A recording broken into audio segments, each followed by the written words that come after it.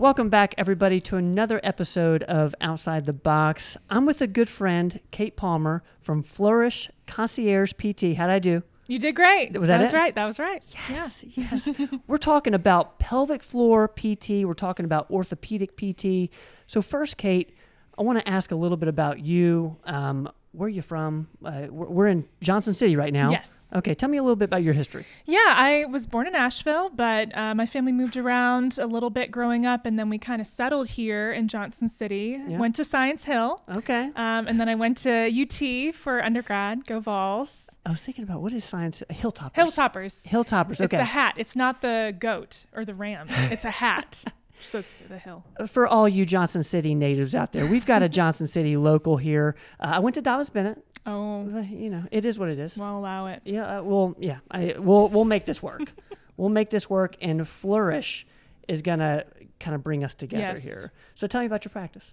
Yes, we are a brand new mobile, and we do have some office physical therapy, provide pelvic floor physical therapy and orthopedic physical therapy. Okay. What do you mean by mobile? Is that the concierge part of Flourish? Yes. Okay. Mm-hmm. Yep. So this was a need that I saw when I was working at my last job at a pelvic PT clinic. I had a lot of new moms who came in, and they were having difficulty balancing their newborn babies as well as being in PT for themselves. Okay. So I thought the concept of being able to come to them at their home, they wouldn't have to bring their newborns out to an office. They can stay in a comfortable environment. Hopefully the baby is more calm, or I can come to them while the baby is still asleep, nap time. So that's the idea behind the mobile part, where I travel to patients, bring all my equipment with me. We do the session in home, and typically it's a more comfortable environment for everybody that way. I love that, actually. Is that particular to new parents, women with newborns, or is that also like for anybody? It's for anybody. Yeah, Interesting. it's offered for anybody. I have a wonderful, sweet client who's in her 90s, and she is not super mobile. She doesn't like to drive, and so it works great for me to just come by and work with her at home. And it also helps because, we're working with her environment and what's challenging for her. What's her seat position like? How high does she have to stand up from a chair? Yeah. And we don't have to pretend like, what does that seat look like in a clinic? No, we're actually using the actual one that she has. Super functional. Yeah, exactly. Exactly. love Very that. personal. Now, how'd you get involved in PT? What kind of brought on you wanting to go into physical therapy? Well, I'm a ballet dancer at heart. Okay. That was what I have done my entire life. As soon as I could walk, my mom pushed me into ballet, and I'm so grateful for it. And as a ballet dancer, or as any competitive athlete, you get injured a lot. Yep. So I went through a lot of ankle injuries trying to be on point. And my uncle is a physical therapist, and he treated me, and I found the experience to be really fun, surprisingly. Even though I was injured, I was like, this is actually fun to go into the clinic and to try these different activities and to feel like, oh, I could do more than I could do last time. And so it kind of sparked my interest about, maybe I want to try this PT thing and try it for myself. I love that. That's super cool. So you have a PT in the family. Yes. You're an athlete, so you kind of went at it from that perspective. Injuries. Tell me a little bit about, you said on your flyer here, it says pelvic and orthopedic physical therapy. Pelvic floor therapy is not something we talk a lot about. Why don't you tell me what that is to start with, and then we'll go from there. Yeah. Pelvic floor therapy is just an extension of any other kind of physical therapy that you would have in an orthopedic setting. So if we think about, what PT is, we treat the musculoskeletal system. So muscles, joints, tendons, ligaments, and how we're able to move. When we're looking at the pelvic floor, we're focusing in on this group of muscles that we can't really see, can't really identify, but they also have a very crucial function. They support our low back, our hips, our core. They support the organs that we have in our pelvic floor. So that would be our bladder, our bowels. If we're female, we have a uterus. If not, then we don't have one there. But all of those organs are supported by this muscular system called the pelvic floor. And doing pelvic floor physical therapy is just taking a closer lens at those muscles and making sure that they're functioning appropriately with everything around it as well. So when I'm talking about pelvic PT, I'm not excluding anything. Sometimes I'll have a patient come in who's got some upper back pain, or they have limitations in their shoulder, and that is translating down the spine and causing these problems in the pelvis. So we're not excluding anything when we do pelvic PT. We're actually just adding in this extra piece that sometimes gets missed when we do typical orthopedic physical therapy. So are you saying like a root cause of a pelvic injury could be in the shoulder, or vice versa, or both? Could be both. That's So the pelvic floor, if we think about our trunk, the pelvic floor is the base of our trunk. So when we're sitting, we don't have our weight going through our feet and through our lower legs. It stops, most of our weight stops at our pelvis. And we think it stops at our sit bones, but our sit bones are really quite small compared to the amount of space we have down there. Most of our weight is being carried by our glute muscles and our pelvic floor muscles. So if we spend a lot of time in poor posture, or we have, let's say we have a dysfunction or an injury somewhere up here that could be causing excess force down through our pelvis, maybe we have our weight shifted to the side, that puts undue stress on those muscles and can then create dysfunction. Would that cause, so you're saying when we're sitting down, the whole notion of sitting is the new smoking, is that, so that's actually putting more pressure on your pelvic floor than your glutes? I would say it's, I'm not exactly sure the percent load between the two, but those are the two main muscle groups that absorb our force when we're sitting. It's interesting. That is funny because we're so used to like our weight being transferred to our feet, to the ground. But when we sit, it does clearly stop. I'm like trying to be super aware of it right now since I'm sitting. Yeah. But that's really interesting. Can you, when you work on your glutes, are you also working on your pelvic floor? Absolutely. And a lot of the exercises that I prescribe to patients involve glute work, whether it's stretching them, increasing mobility, because sometimes our glute muscles are not only weak, but they're also tight. Yeah. So we can have that together. And it doesn't always make sense that those two things go together, but they do a lot of times with the glutes. So when we're working and exercising, contracting our glute muscles, there's a lot of carryover and contraction that happens at the pelvic floor muscles too. Yeah, it's so fascinating. One thing I want to ask you, Kate, is I have a feeling that more people might have pelvic floor issues that don't realize it. Absolutely. So I want to go over like what are some things to look out for the people watching or listening. How would they even know they have a pelvic floor issue? Well, there's a couple main giveaways that would be obvious. So one would be pelvic pain. That could be pain anywhere in the lower abdomen down to the area between our legs. That can be pain when we have bowel movement or if we're going to the bathroom. Okay. Or it could be pain at rest. That can happen too. That can be common, especially post-pregnancy. So someone going through postpartum or going through the stages of menopause. That can be common as well. The other thing that's a dead giveaway is if we have any kind of leakage. So any urinary or fecal leakage, that's a strong indicator that we've got some pelvic floor dysfunction. Then some uncommon ideas or uncommon signs of pelvic floor dysfunction, low back pain. That's not one that we always associate with pelvic floor dysfunction, but 2/3 of the time, if we've got low back pain, we've got some kind of pelvic floor dysfunction. And it's worthwhile to look at both together and see if one is the main driver or the main cause of the issue versus the other. So low back pain is huge. We also see, constipation. That's a sign of pelvic floor dysfunction. Core weakness, that can be another sign too, because the pelvic floor is an extension of our core. It attaches to the same attachment site that a lot of our core muscles do.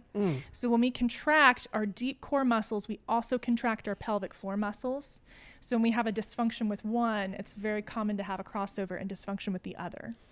This might be a tangent, and I might throw you completely off, but is there like a way that we're not activating the pelvic floor? So like when I think of core, sometimes or our glutes, sometimes, people have trouble actually like using them. Is, with the pelvic floor, is that sometimes something we don't know how to use or know how to build up? Yes. Does that make any sense at all? Yes, absolutely. Absolutely.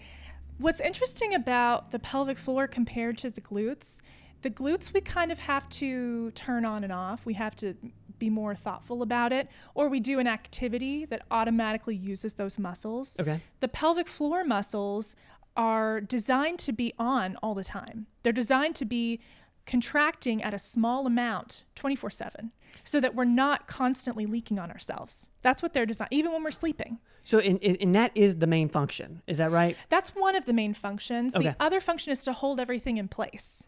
Because like I mentioned, while we're sitting here, we think that our sit bones are carrying a lot of our force, of our weight to keep things from falling out, but they're not. It's actually those muscles. Oh, that so like when you're talking about organs, like Yeah. everything. Yep. Huh. So prolapse, when we talk about prolapse, that happens when there's too much force on the pelvic floor and on those muscles, and then we have organs start to shift in the pelvis. Can you say prolapse? What is that? Prolapse is when we have any kind of organ, whether in females the cervix or the uterus, in males it could be the bladder or the rectum, females bladder, rectum as well, if their anatomical position has shifted. So it could be, for females, the most common shift that happens is the bladder, which sits right behind the pubic bone, shifts back and down and falls down towards the vaginal canal. So it moves from its position kind of up and forward to down and back a little bit. And then it basically takes the bladder, which should be this nice little happy oval shape, and makes it like a kidney bean shape. So it can't contract and function correctly. So does that mean like you have no control over when you go to the bathroom? No, not necessarily. Or is it painful? Not usually. More often you can have some leakage, not full incontinence. That's pretty rare. But the other thing would be it's difficult to actually empty your bladder because it's meant to be this oval shape, and now it's a kidney bean shape, and so it can't contract the same way that it could before. Interesting. Is that something, I would imagine this is something that is more likely to happen as you age? Or am I wrong? It can be, depending on, of course, it depends. Yeah. Every medical professional's favorite term, but it depends on the stresses that the person goes through. So increased force through the abdomen and through the pelvic floor will increase your chance of having a prolapse. Not a guarantee, but it will increase your chance. So someone who has chronic coughing or chronic constipation, unfortunately, Jeez. those two things increase your risk of prolapse. Doesn't mean you're guaranteed to have it, and doesn't mean that it will be, life debilitating, but it increases your risk. The other thing is prolonged pushing during childbirth. Oh, okay. I'm sure that's something that a lot of mothers can relate to. What do people do for that? Out of curiosity, is there is that what you do an epidural for? Is that a weird question? Do you mean like during the delivery? Yeah. Yeah. I think the epidural is mostly for pain management. Okay. Because you still have to try to push and contract. Yeah. But ideally, for my pregnant moms out there, you want to try to be pushing with your abdomen and not from your pelvic floor during delivery. Your pelvic floor should just relax and open in an ideal world. But prolapse is honestly more likely to happen with those kind of chronic lifelong conditions of constipation where you're straining frequently, and then coughing. That's wild. COPD and asthma, unfortunately. The pressure from coughing forces downward pressure on the diaphragm, which then impacts your pelvic floor. It increases the force load on those muscles exponentially. That's why I bet most people don't even realize it's happening. When I'm coughing a lot, if I've had bronchitis in the past, I feel it in my abs, like, oh my gosh, I feel like I just did a 30-minute ab workout, but I wasn't even paying attention to what it could do to the pelvic floor. Yeah, just a tip, try to do a Kegel before you cough. Okay, explain. If you can. Explain a Kegel, because I know it's something everyone's heard of. This is outside the box. Let's go outside the box. Yeah. What is a Kegel? So a Kegel is a contraction of your pelvic floor muscles. Okay. So these are all the muscles from your pubic bone to your tailbone. Okay. Everything under there, they all contract at the same time. You can't do one at a time. They're all together. When we think about doing a Kegel, we're thinking about closing those muscles together and then lifting up towards the belly button. Huh. So it's like a two-part, we're trying to do it all at the same time. But if you're thinking about what am I trying to get those muscles to do, close and lift. That's what a Kegel should do.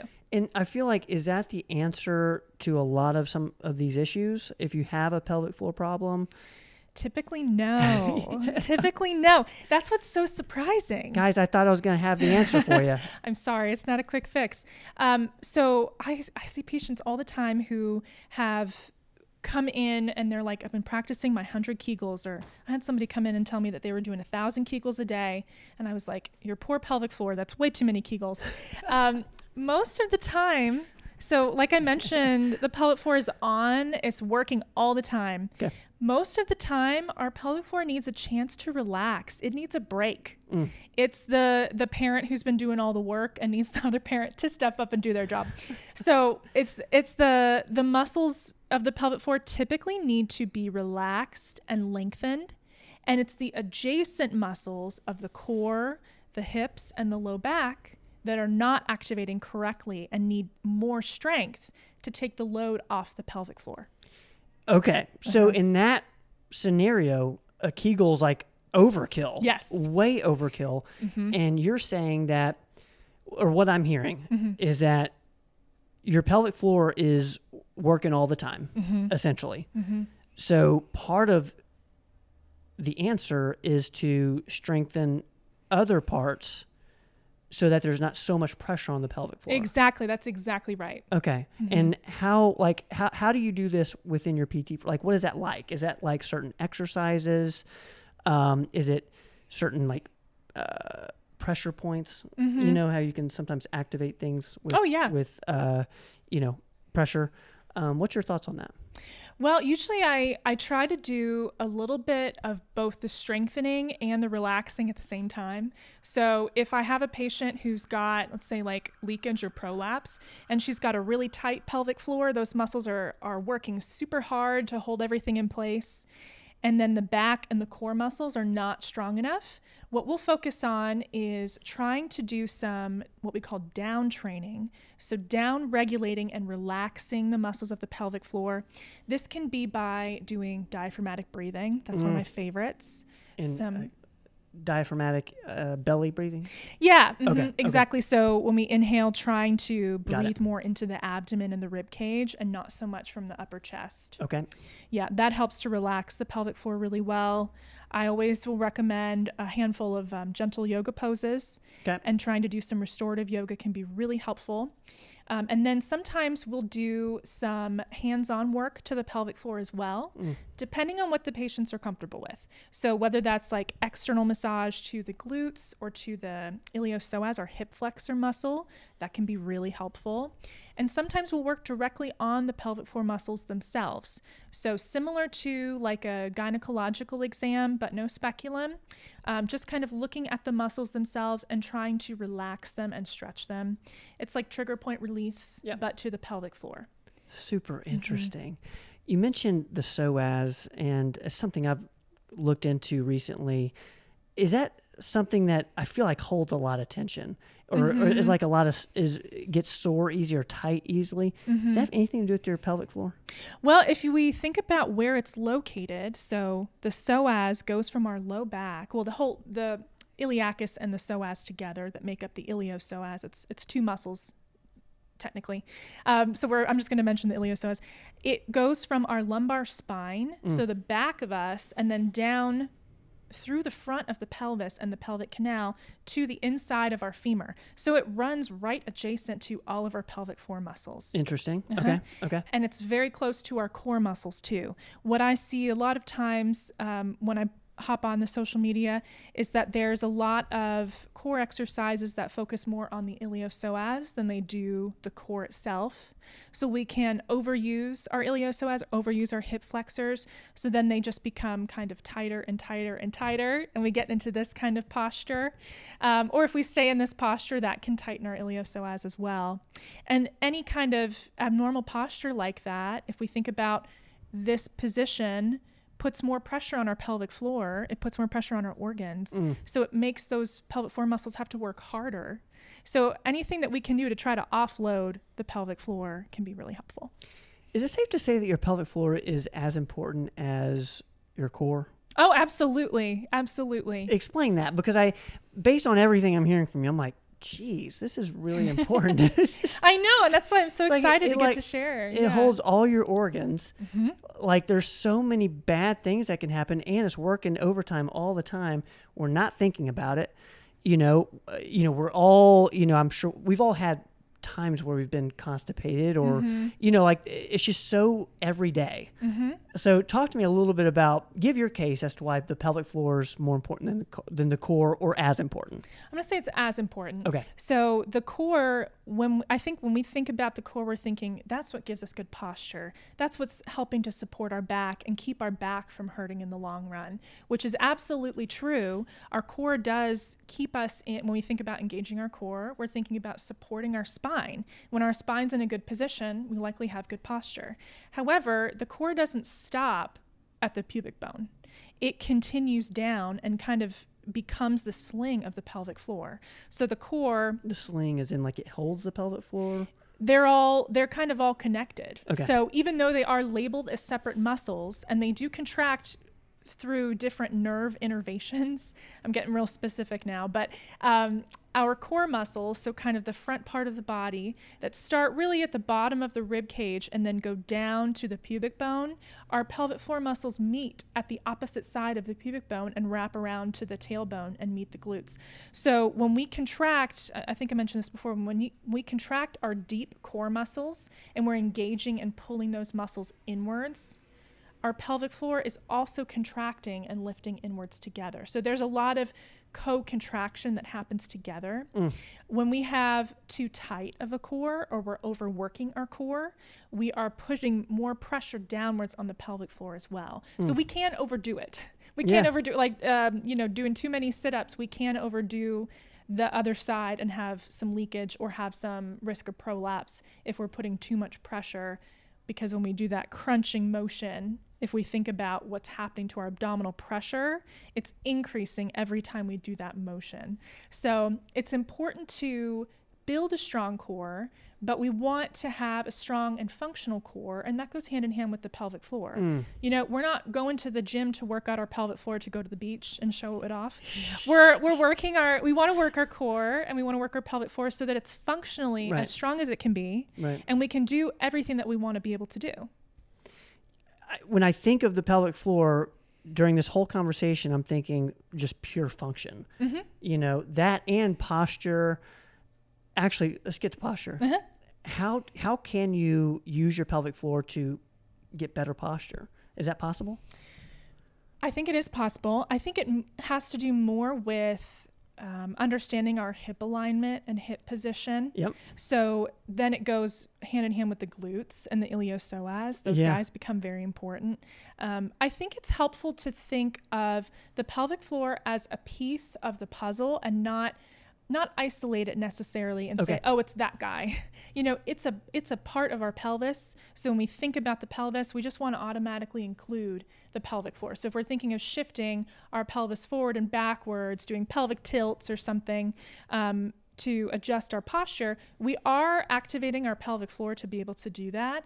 But it's more of we want to be inclusive and think of not just how is my low back, how is my hip, how is my glute, but how is everything in my pelvis connecting in this moment. A huge part of my practice is teaching mind-body awareness, if you can teach that. But I mean, if I tell someone go do a bicep curl, I can watch them do that perfectly and say, yes, that was correct, or no, we need to modify. We can't do that with the pelvic floor. I can't, you can't look and have x-ray vision and say, this is what's going on. So it's so much about being aware of your own body and your own sensation and sensing, okay, I can feel I have a lot of tension. I can feel gripping in my glutes. That's usually easier to identify as gripping I can feel my glutes squeezing tight, or I can feel my core squeezing tight. And that's a good indicator that we're also squeezing our pelvic floor, and a good chance for us to check in with that part of our bodies to try to relax. That tends to help a lot. And relaxing through the diaphragmatic breathing. Any other tips for that? Because it still seems to me that the big thing is learning to relax it as much as activate it. I know the Kegel part would be the activation. The belly breathing would be kind of the relaxation, the mind-body awareness. is just kind of just understanding when you're tensing up and when you're not. Any other tips for that? That's fascinating. It is. I will give meditation homework sometimes for clients. I have a couple guided meditations that I like that just kind of talk you through different muscle groups of the body. There's a series called Progressive Muscle Relaxation, where there's a speaker who will say, okay, squeeze your fist 5 times as hard as you can and then relax. Oh, yeah. And there's a version for the pelvic floor. Super interesting. Yeah, I mean, I do think it can be helpful to have someone like an expert who knows, what your symptoms might align to, or who can examine and say, hey, this is what I'm seeing that goes with your symptoms. But the more mind-body awareness that we have, the more understanding of our own anatomy that we have, I think the better off we are. Understanding our own anatomy is like a really cool idea. Like I think everybody should at least try. Oh, yeah. Try to understand through, talking with experts like yourself, like just in listening to your own body as well. One thing you mentioned before we hit record is the use of hormones with pelvic floor. Yes. Talk to us a little bit about that. How does that work? Yeah. So a common symptom that patients will come in and say is, I've got some leakage. I'm in that premenopausal stage. I'm not quite there yet, but I'm noticing some leakage and some changes. And then when we do a pelvic exam, I notice what we call in the medical field vaginal atrophy. This is a condition that happens when the tissues of the pelvic floor lose some of their water content. Okay. This happens typically throughout the aging process, more so when we go through menopause and we lose estrogen in that area. It can also happen if we have a hysterectomy because we lose the organs that create estrogen right in the pelvis. So I've had some patients who are young who have had vaginal atrophy because they've had a hysterectomy kind of early. But anyways, so vaginal atrophy is when we lose that estrogen, so we lose water content in the tissues. My terrible analogy is that it's like having a raw steak that's full of water and it's really kind of plump and juicy, and you can squish it and you can kind of press into it and it kind of squishes back. Got it. Versus a well-done steak, there's not a give. There's not a lot of squish to it. Interesting. And there's more friction and it's more difficult it's not as pliable. Okay. So that's my terrible analogy for what happens with vaginal atrophy. When we think about what causes urinary incontinence, there's several causes, but in the phases of aging, going through menopause, when we lose the water content, our tissues shrink and get smaller. So around the opening of the urethra, we would have like big plump tissue that kind of closes off and adds some pressure to close off the urethra so we don't have leakage. And then that tissue shrinks and we don't have that full complete closure. Okay. So that's where topical estrogen comes into play. If I see that a patient has vaginal atrophy or it's been noted in their medical history, that's something that I will ask is, are you using topical estrogen? Is that something that you've tried or been interested in? Because I notice it goes hand in hand with a patient's improvement, especially for urinary incontinence. That is so interesting to me. It's interesting how all of this kind of interacts with each other. It's all kind of connected.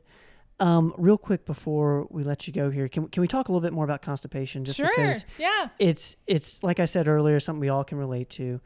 Talk to us a little bit about what happens, how people become constipated. Initially, I think, okay, they need a probiotic and they need fiber, but there's other stuff going on as well. Can you just walk us through that? Yeah.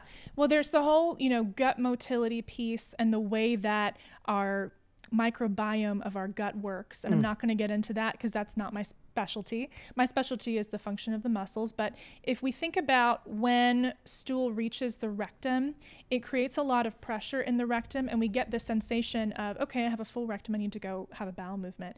There are 2 sets of muscles at the opening of the rectum that are supposed to relax when we have a bowel movement. If we have stool that is really hard and difficult to pass, those muscles have a hard time opening and relaxing. So we end up straining, and that is closing off our epiglottis, doing that kind of kind of sound. And we put all this pressure through the diaphragm, and all that pressure I was talking about we don't want through the pelvic floor in order to pass a bowel movement.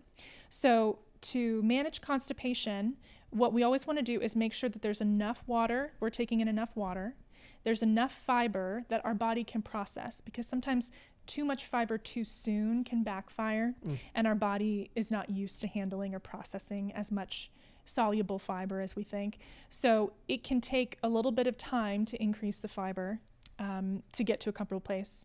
So we want the stool to be a good, soft, not too hard, not too runny. And then when it comes to the muscle function, we want to be able to relax the muscles, not that we want to try to grip and squeeze the muscles, because that's closing off the rectum. So make sure that you want to take enough time when you're on the bathroom. You're not trying to rush. Try some deep breathing. A tool that I love is called a squatty potty. It's a little stool you put your feet on, and then my tip is always to lean elbows on your knees. That puts your hips in a better position to have a bowel movement without straining. And that puts you in position to relax. Yes. Because it feels like the natural, especially if you have been constipated, the urge is to push more. And that actually like has the opposite effect of what you're wanting to happen. Yes. Kind of. Yes. So there's kind of the twofold approach. We want to try as best we can so that when the stool reaches the rectum, that it's not hard. So we want to make sure we're having enough water and that fiber is helping to do its job so that the stool is easier to pass. But then on the other side, we don't want to get in the habit of straining, because we train those muscles that's how they're supposed to function when they're not supposed to. Ideally, so this is something we haven't really talked about, but ideally when you're in this position, you want to try to contract your abs. And I like to do it while I exhale. So kind of like a contracting your abs. Contracting in? So Yes, pulling your belly button in? Pulling your abs in, and imagine lengthening your pelvic floor at the same time. Interesting. And that relaxes the muscle. Yes, that's how we're supposed to have a bowel movement. That's interesting. You know, who taught us that? Nobody taught us that. So that's what I'm here for, though. Kate, this has been phenomenal. Is there any way that I could convince you to come back on the show and we do like a part 2? Like there's so many different avenues we could go down. It's super fascinating. Can we go like in front of everybody? Yeah, sure. You're committing. Yeah, okay. All right. Dobbins Bennett fan and all. I'll allow it. I'll overlook it. Yeah, that'd be great. Kate, tell everybody, where can they find you? Where is Flourish Concierge PT online? How do we get a hold of you? Yeah, absolutely. So just look for flourishconciergept.com. My name's Kate Palmer, Doctor of Physical Therapy. My business phone number is 423-845-5845. You can find me on Facebook. I'm on Instagram as well. If you just type in Flourish Concierge PT, I should pop up there. You should see me on there. You can always email me, or you can call that number. And if you have any questions, feel free to call. I'll be happy to chat with anybody about any issues that they have and see if they're a good fit for pelvic PT. That's amazing. Kate, thank you so much for being on the show. Thanks for having me. It's a show. There we go. Thank you, guys. As always, thank you all for hanging out with us on Outside the Box. Kate Palmer here. Check her out online or give her a call. Kate, we'll see you next time. Yeah. Don't go away.